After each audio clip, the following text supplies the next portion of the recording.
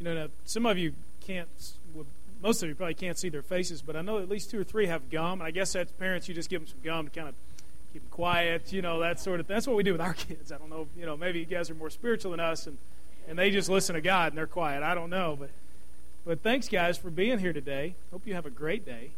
We'll see you later. If you have or have experienced young children, we have our oldest is now in kindergarten, Lucy, and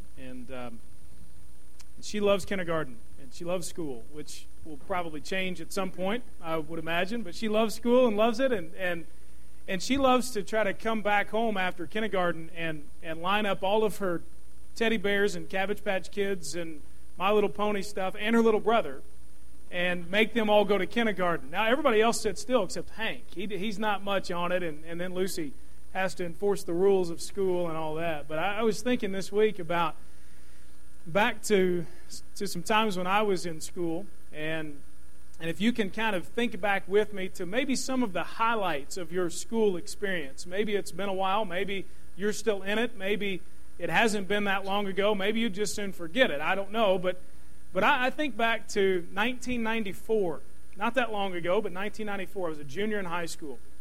And so I remember 1994 because we were playing baseball in the state championship game in Owensboro, and we were there at Kentucky Wesleyan College.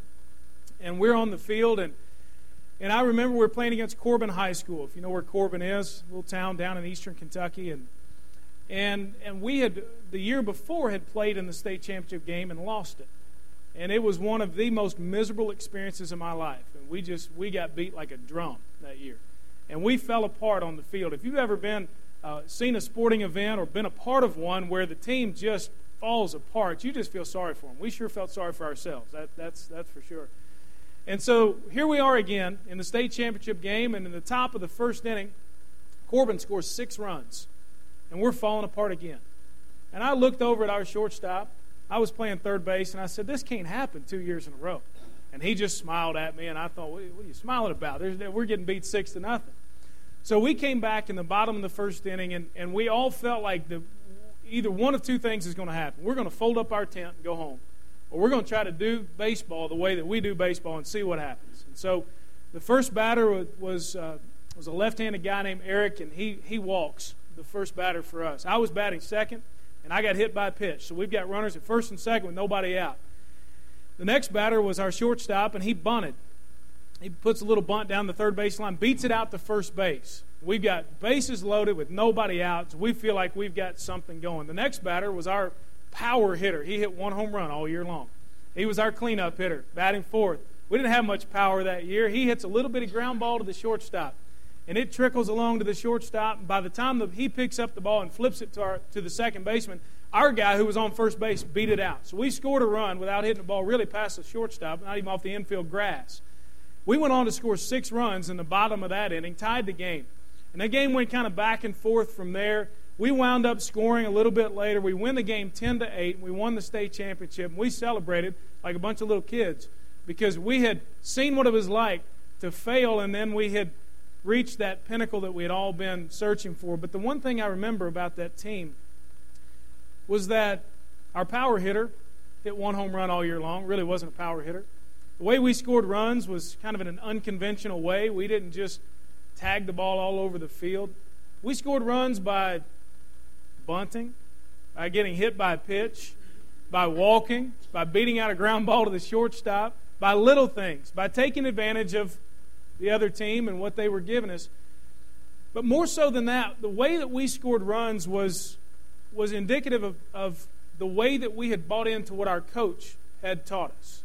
I played for a Hall of Fame coach. His name is Bill Miller. He's in the Kentucky High School Hall of Fame. He's an incredible baseball coach. And I remember all year long, he just telling us, guys, if you'll only just do what we ask you to do, just trust us as a coaching staff. Just trust us. And if you'll do these things right, even if you get down 6-0 in the top of the first inning, you don't have to come out and hit a 6-run homer because that's impossible. You don't have to come out and try to hit the ball all over the field. All you do is just play the game the way you're supposed to play. We had very ordinary talent. Very ordinary talent. But we had an extraordinary coach. And we became an extraordinary team. And because of that, I get to wear a state championship ring around every once in a while. And I think, wow, I mean, that's incredible. How many people get that opportunity? I'm so thankful for what God blessed me with. But it came because we had ordinary talent committed to an extraordinary coach, and we found some extraordinary results because of that.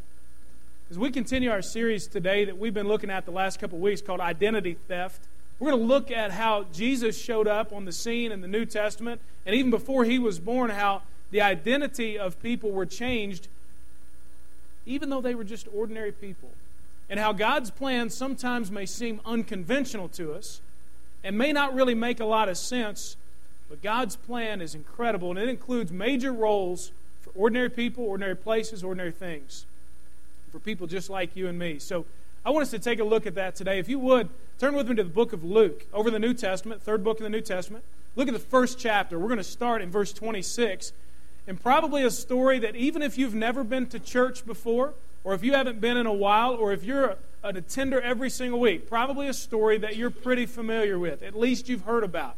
So check it out in Luke chapter 1, starting in verse 26.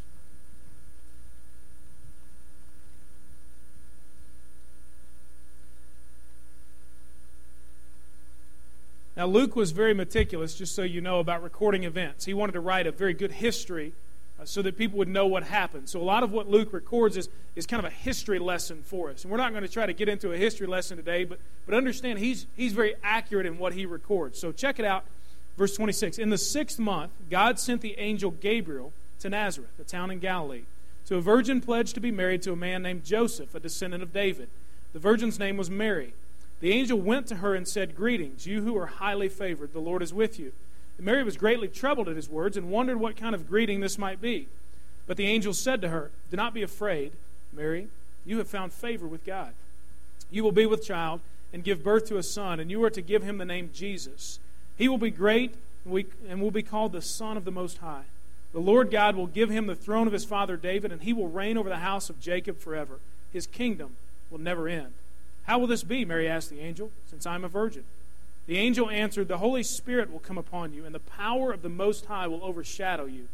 So the Holy One to be born will be called the Son of God. Even Elizabeth, your relative, is going to have a child in her old age, and she who is said to be barren is in her 6th month.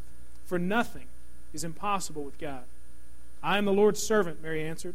"May it be to me as you have said." And then the angel left her. I think about the story of Mary, and I wonder, how in the world did she wind up in God's story? You see people in the Bible, and we think now, having a couple thousand years of perspective on it, wow, those people were incredible. I mean, they must have just been extraordinary people that God would choose them to be a part of His story, or somehow they created the circumstances and God didn't have any choice, but man, that person's incredible, I got to use them. But the truth be told, most of the people that we find in the Bible are very flawed, very ordinary people that God simply chose to use in His story. As I looked at this passage of Scripture, I just thought, why in the world would Mary wind up there? I mean, how do you wind up in God's story? And just a few things stuck out to me. You'll see if you turn over on the back of your bulletin, if you like to follow along and take notes, great. Maybe it'll keep you awake. I don't know, whatever help you need. But you'll see that, and you'll see it on the screen. That one of the reasons that Mary wound up in God's story is because God is good.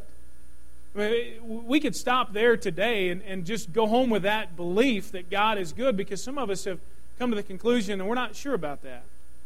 I mean, the angel shows up and his first words to her are, "Greetings, you who are highly favored. The Lord is with you." And Mary didn't do anything to earn God's favor. We have no record of her life before this. We certainly do of her life after it, but God's simply good.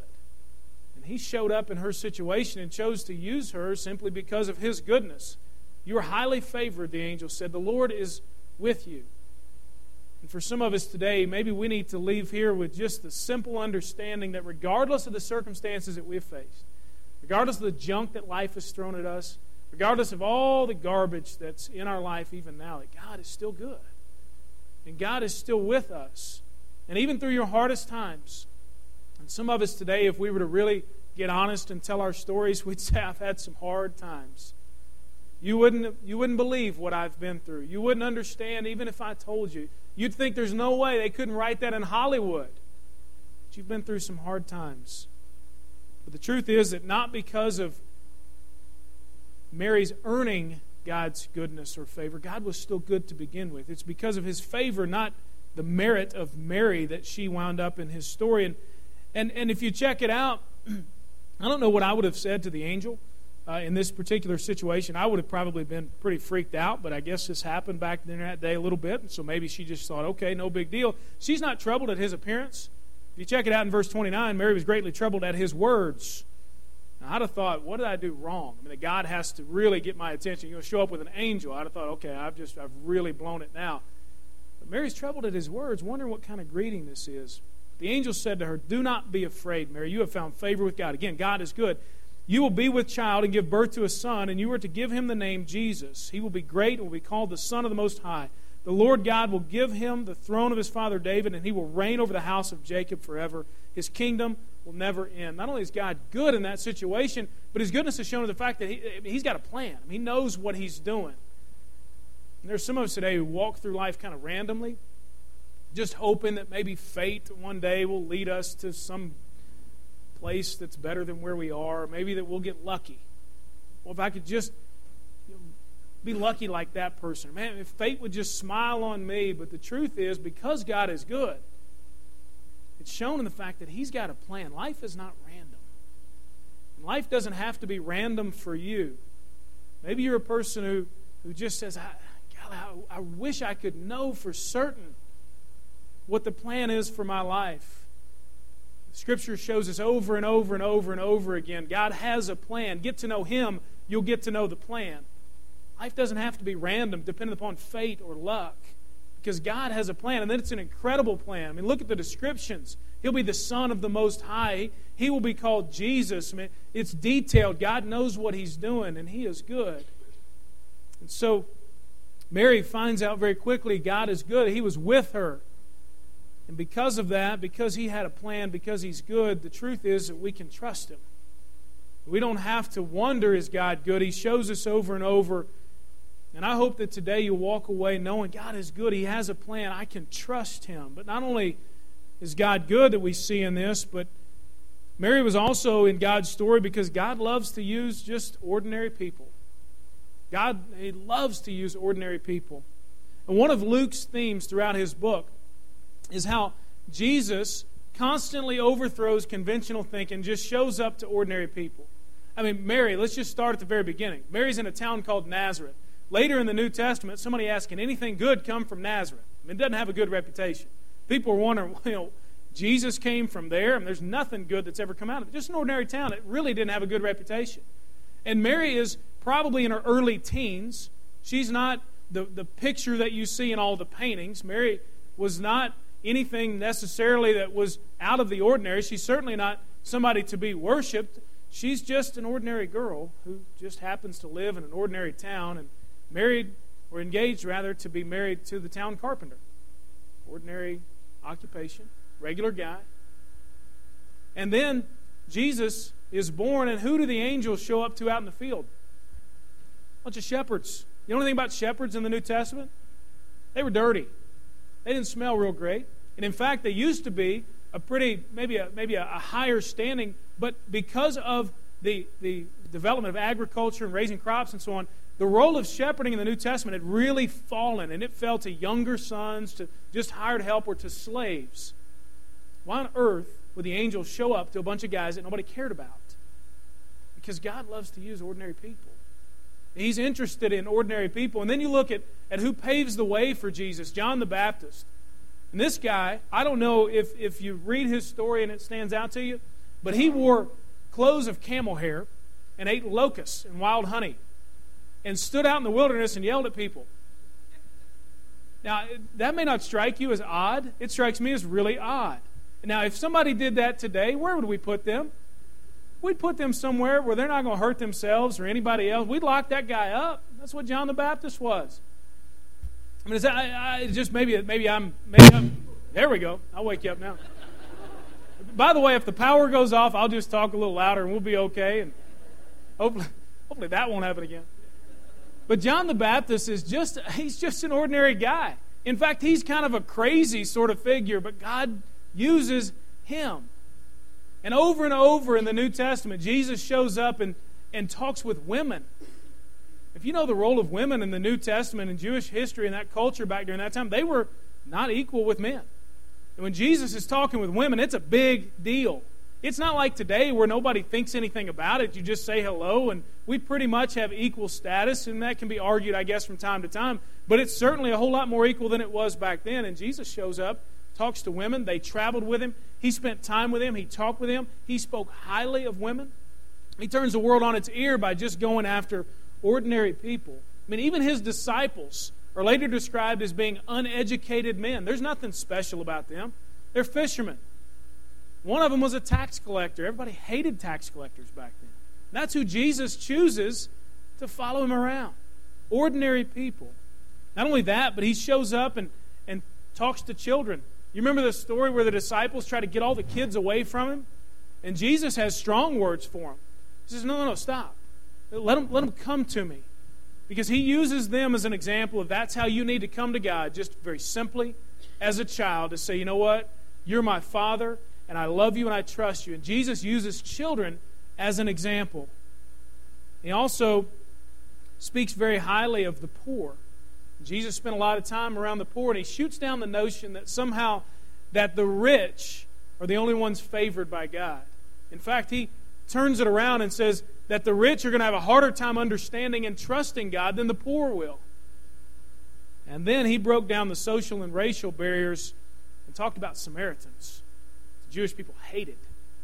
And Jesus, throughout his life and throughout the book of Luke, is highlighted by constantly going to the people that were the outcasts, the ordinary people, and he offered them salvation. He offered them a plan in God's story over and over again. God loves to use ordinary people. I don't know how ordinary you feel today. A lot of times I feel pretty ordinary. I grew up in Kentucky. People look at that and they say, Kentucky? Okay. Were you into horse racing? Drinking bourbon? Tobacco? Ordinary state. Great state. Love it.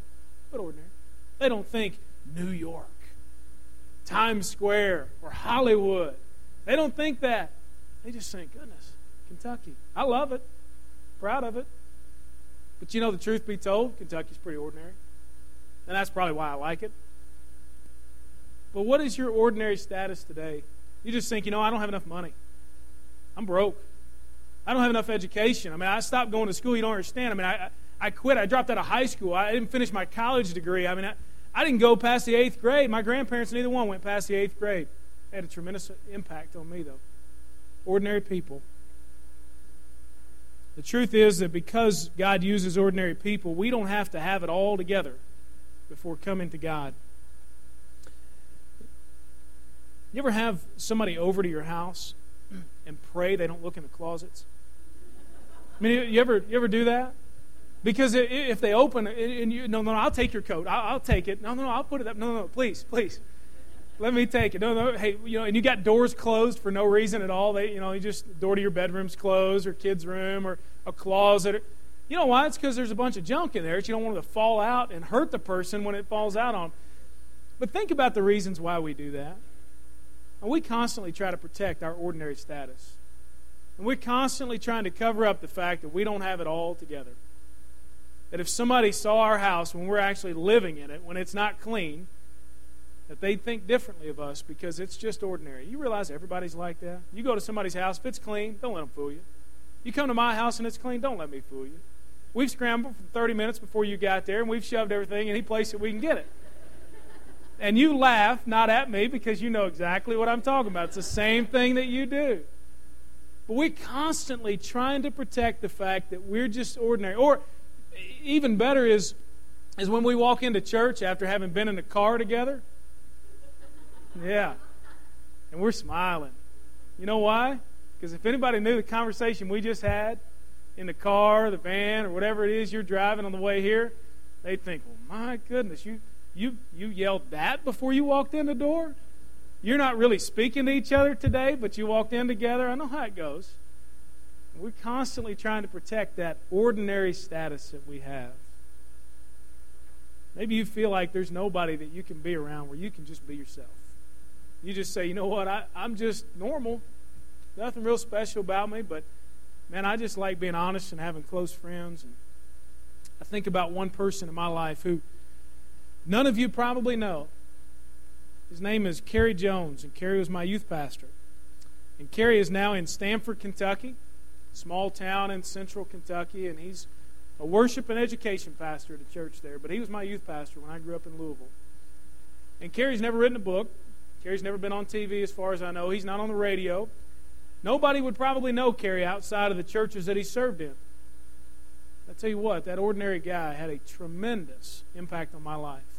And if you think about the people in your life that have impacted you the most, the close friends you've had, most of the time, if not all of the time, they're just regular people who just cared, who you could trust, who loved you, who you could be ordinary and normal around. Those are the people that most of the time make the greatest impact. And God loves to use ordinary people. And why did Mary wind up in the story? First of all, because God's good, and He knows what He's doing. He's got a plan. Secondly, because He loves to use ordinary people, and that ought to change the way we view ourselves, and ought to change the way we view everybody else.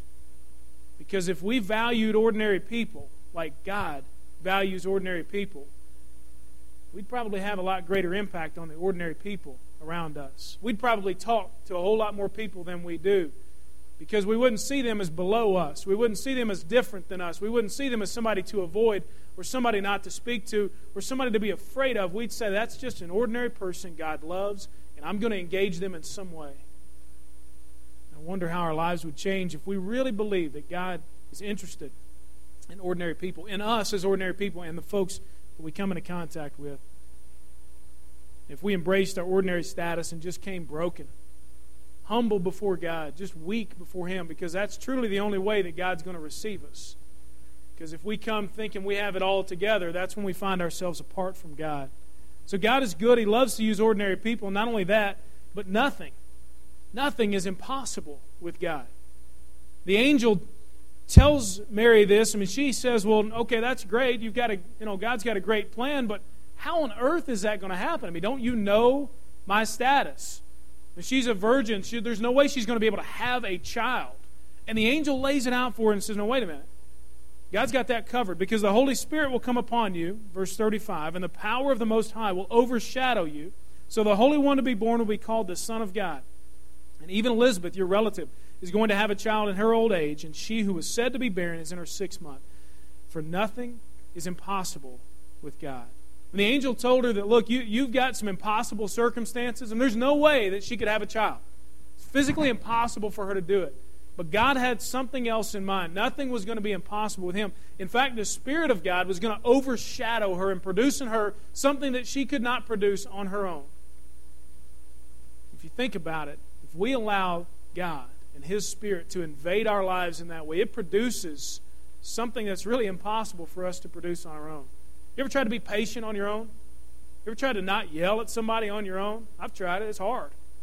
Because by nature, I'm just impatient. By nature, I just want things the way that I want them. If it doesn't happen, I get a little bit upset. But I've seen in times when I really walk with Jesus and He changes who I am, and the impossibility of me actually being patient turns around. And take it a step further, think about the impossible circumstances that are going on in your life right now. And some of you are facing a divorce. Some of you have a family member who's sick. Some of you have just some absolutely incredibly impossible circumstances. And you need God to move. And Mary said, well, how can this be? Maybe you're asking the same question. God, I don't understand. I mean, you don't realize this is impossible. There's no way this is going to turn around. How can it be? And the angel answered, the Holy Spirit will come upon you, and the power of the Most High will overshadow you. What if your life was like that? That you lived in power, not in fear. You lived in total certainty and not confusion, that you knew exactly what was going to happen because your life was dedicated to God in such a way that every moment of every day you lived according to His power, that He was who overshadowed you, not your circumstances.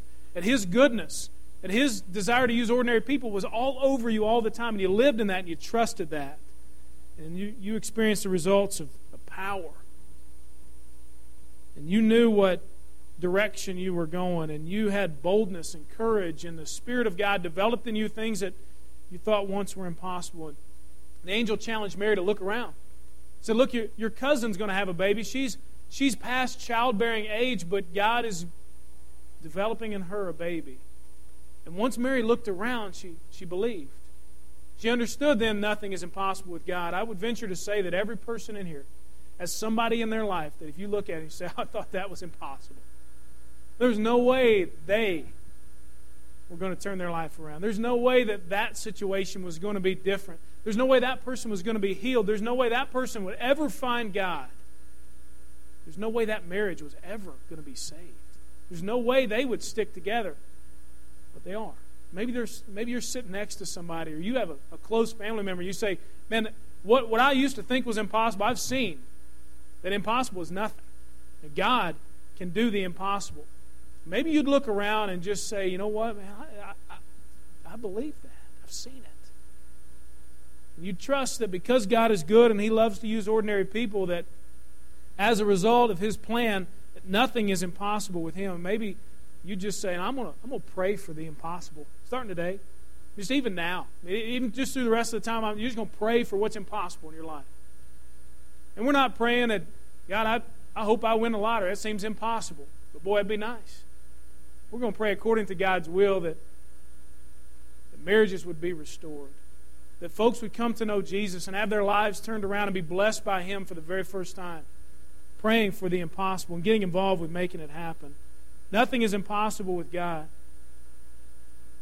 Another reason that Mary got to be involved with God's story is what happens at the very end. Because she submitted to God's plan regardless of the cost. She submitted to God's plan regardless of the cost. She says, I am the Lord's servant.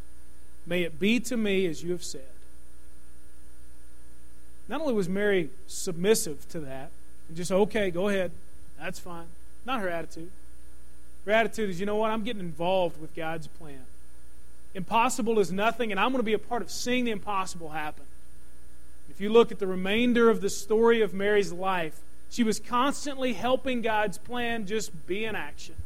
Always ready to be used by Him. She wasn't passive. She wasn't just saying, well, okay, life's happening to me. God's doing something. I don't know about it. She was committed to God's plan. Not only submissive, but committed to His plan. She didn't wait for it all to make sense. She just trusted Him, regardless of the cost. And the cost for her was pretty high. Because her life would never be the same. An unmarried woman, pregnant, during that time, could have been killed, could have been thrown out. A lot of really negative things could have happened to her. She certainly faced shame. Joseph, who was to be her husband, didn't understand, and if you know the story, almost wanted to give her a certificate of divorce and just move on. She faced a lot of things that cost her something. We do too. But you know, in our lives, I mean, don't we commit to things that cost us something anyway? I mean, how much is gas today? $4? But how many of us drove to church this morning? And how many of you are going to get up tomorrow and you're going to drive somewhere tomorrow? We commit to things that cost us something. But when it costs us something that maybe is a little different, maybe it's going to cost us the misunderstanding of our friends or family members, or, golly, I'm not going to get my way all the time. I don't know about that. But the truth be told, in life, we commit to things that cost us something all the time. And Mary got to be a part of God's story and see Him do incredible things because she committed to Him regardless of the cost. The same challenge is for us today. And the mark of true believers is that constant desire to be obedient to God. And maybe we stumble sometimes, and maybe we get off track, but we come back to the fact that I'm going to be obedient to God. I don't care what it costs me. You look at the Old Testament, how did they know that they were walking with God? Because they obeyed God regardless of the cost. How was Mary confirmed basically as a child of God? Because she obeyed God regardless of the cost. She realized that He had a plan for her, that He was good, that her ordinary life was valued by God, and that nothing was impossible with Him. And as a result, she didn't mind submitting to His plan. Because here's the overarching theme. Why was Mary a part of God's plan? Because in ordinary life, when it's submitted to God, when given to Him, an ordinary life, when given to Him, produces extraordinary results.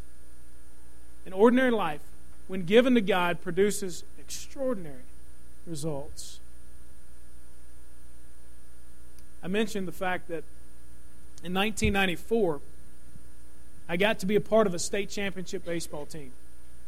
The following year was my senior year. And our talent had increased a little bit. We still had the same extraordinary coach and still the same impossible task of trying to now repeat as state champions, which seemed a whole lot harder, and we faced some obstacles, but we committed to the game plan of the coach. And even in the state championship game in 1995, my senior year, we won on a bunt, an error, a wild pitch, and a hit from a guy who hadn't had a hit in a long, long time. And as a result, I get to wear the second of 2 championship rings because ordinary guys with pretty ordinary talent submitted to an absolutely extraordinary coach with an unbelievable game plan. And we did it over and over and over again. And it created in our program a culture of winning because the next year they won it again. 3 years later, they were in the state championship. 3 years ago, they finished in the top 3 in the state. Same thing the year after that. This past year, they won another state championship. Am I guaranteeing you that if you submit to God's plan, that everything's going to be a winning state championship moment for you? No.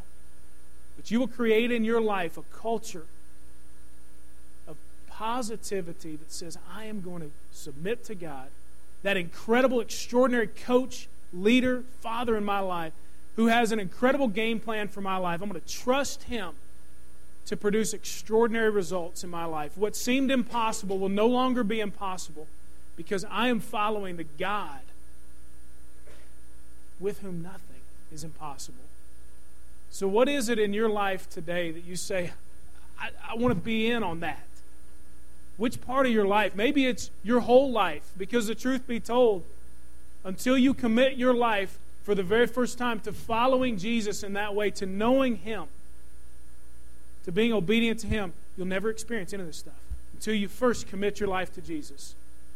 The Bible says that we've all sinned. We've all messed up, every one of us.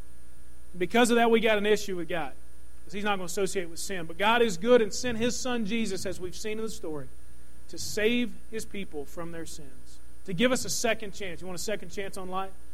Give it to Jesus. Maybe you already know Him, but you're experiencing some impossible situations, and you just need to trust that God is good, that He's got a plan, that He knows what He's doing, and He values your ordinary life, and nothing is impossible with Him. Or maybe you just feel totally ordinary today. What could God do with me? How can this be? I'm just ordinary. But God loves to use extraordinary people. Would you give your life to Him in that way? Trust Him as you walk out of here today. Get to know Him more this week. Understand His goodness and see the impossible situations turn around. And see Him do extraordinary things in your life. If you're a person who wants to give your life to Jesus for the very first time today, I'd love to be able to tell you more about that. Love for you to either hang around after the service, or as they play and sing through this last chorus, maybe you'd love to come and hear more about it. You're certainly welcome to come down front. I'll be standing here. Or perhaps you're a person who says, this is the church I want to be a part of. This is the place. Maybe you've experienced the friendliness of this body today, and you just feel at home.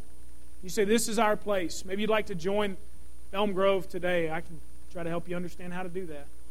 Maybe you just got some impossible situations in your life, and you say, I just want to pray for that.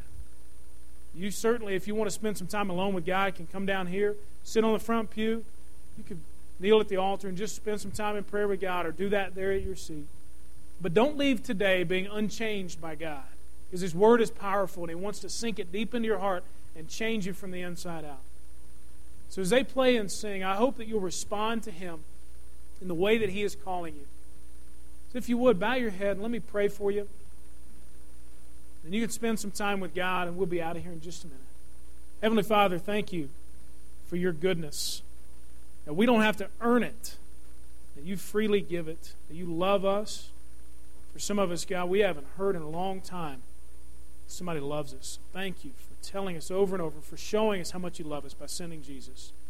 Thank you that you're good, that you love to use ordinary people, that we at Elm Grove Church, just ordinary people, are right where you want us, to be able to be used to do extraordinary things. Thank you that nothing is impossible with you, that no matter what we face, that you are bigger than that, that you have power over it. Thank you also that when we submit to your plan, regardless of the cost, when we trust you, that we see extraordinary results in our lives. May we be individuals in a church, in a community that's all about submitting to you, committing to who you are and to your plans, seeing those extraordinary results. Thank you for your promises in your word. In Jesus' name.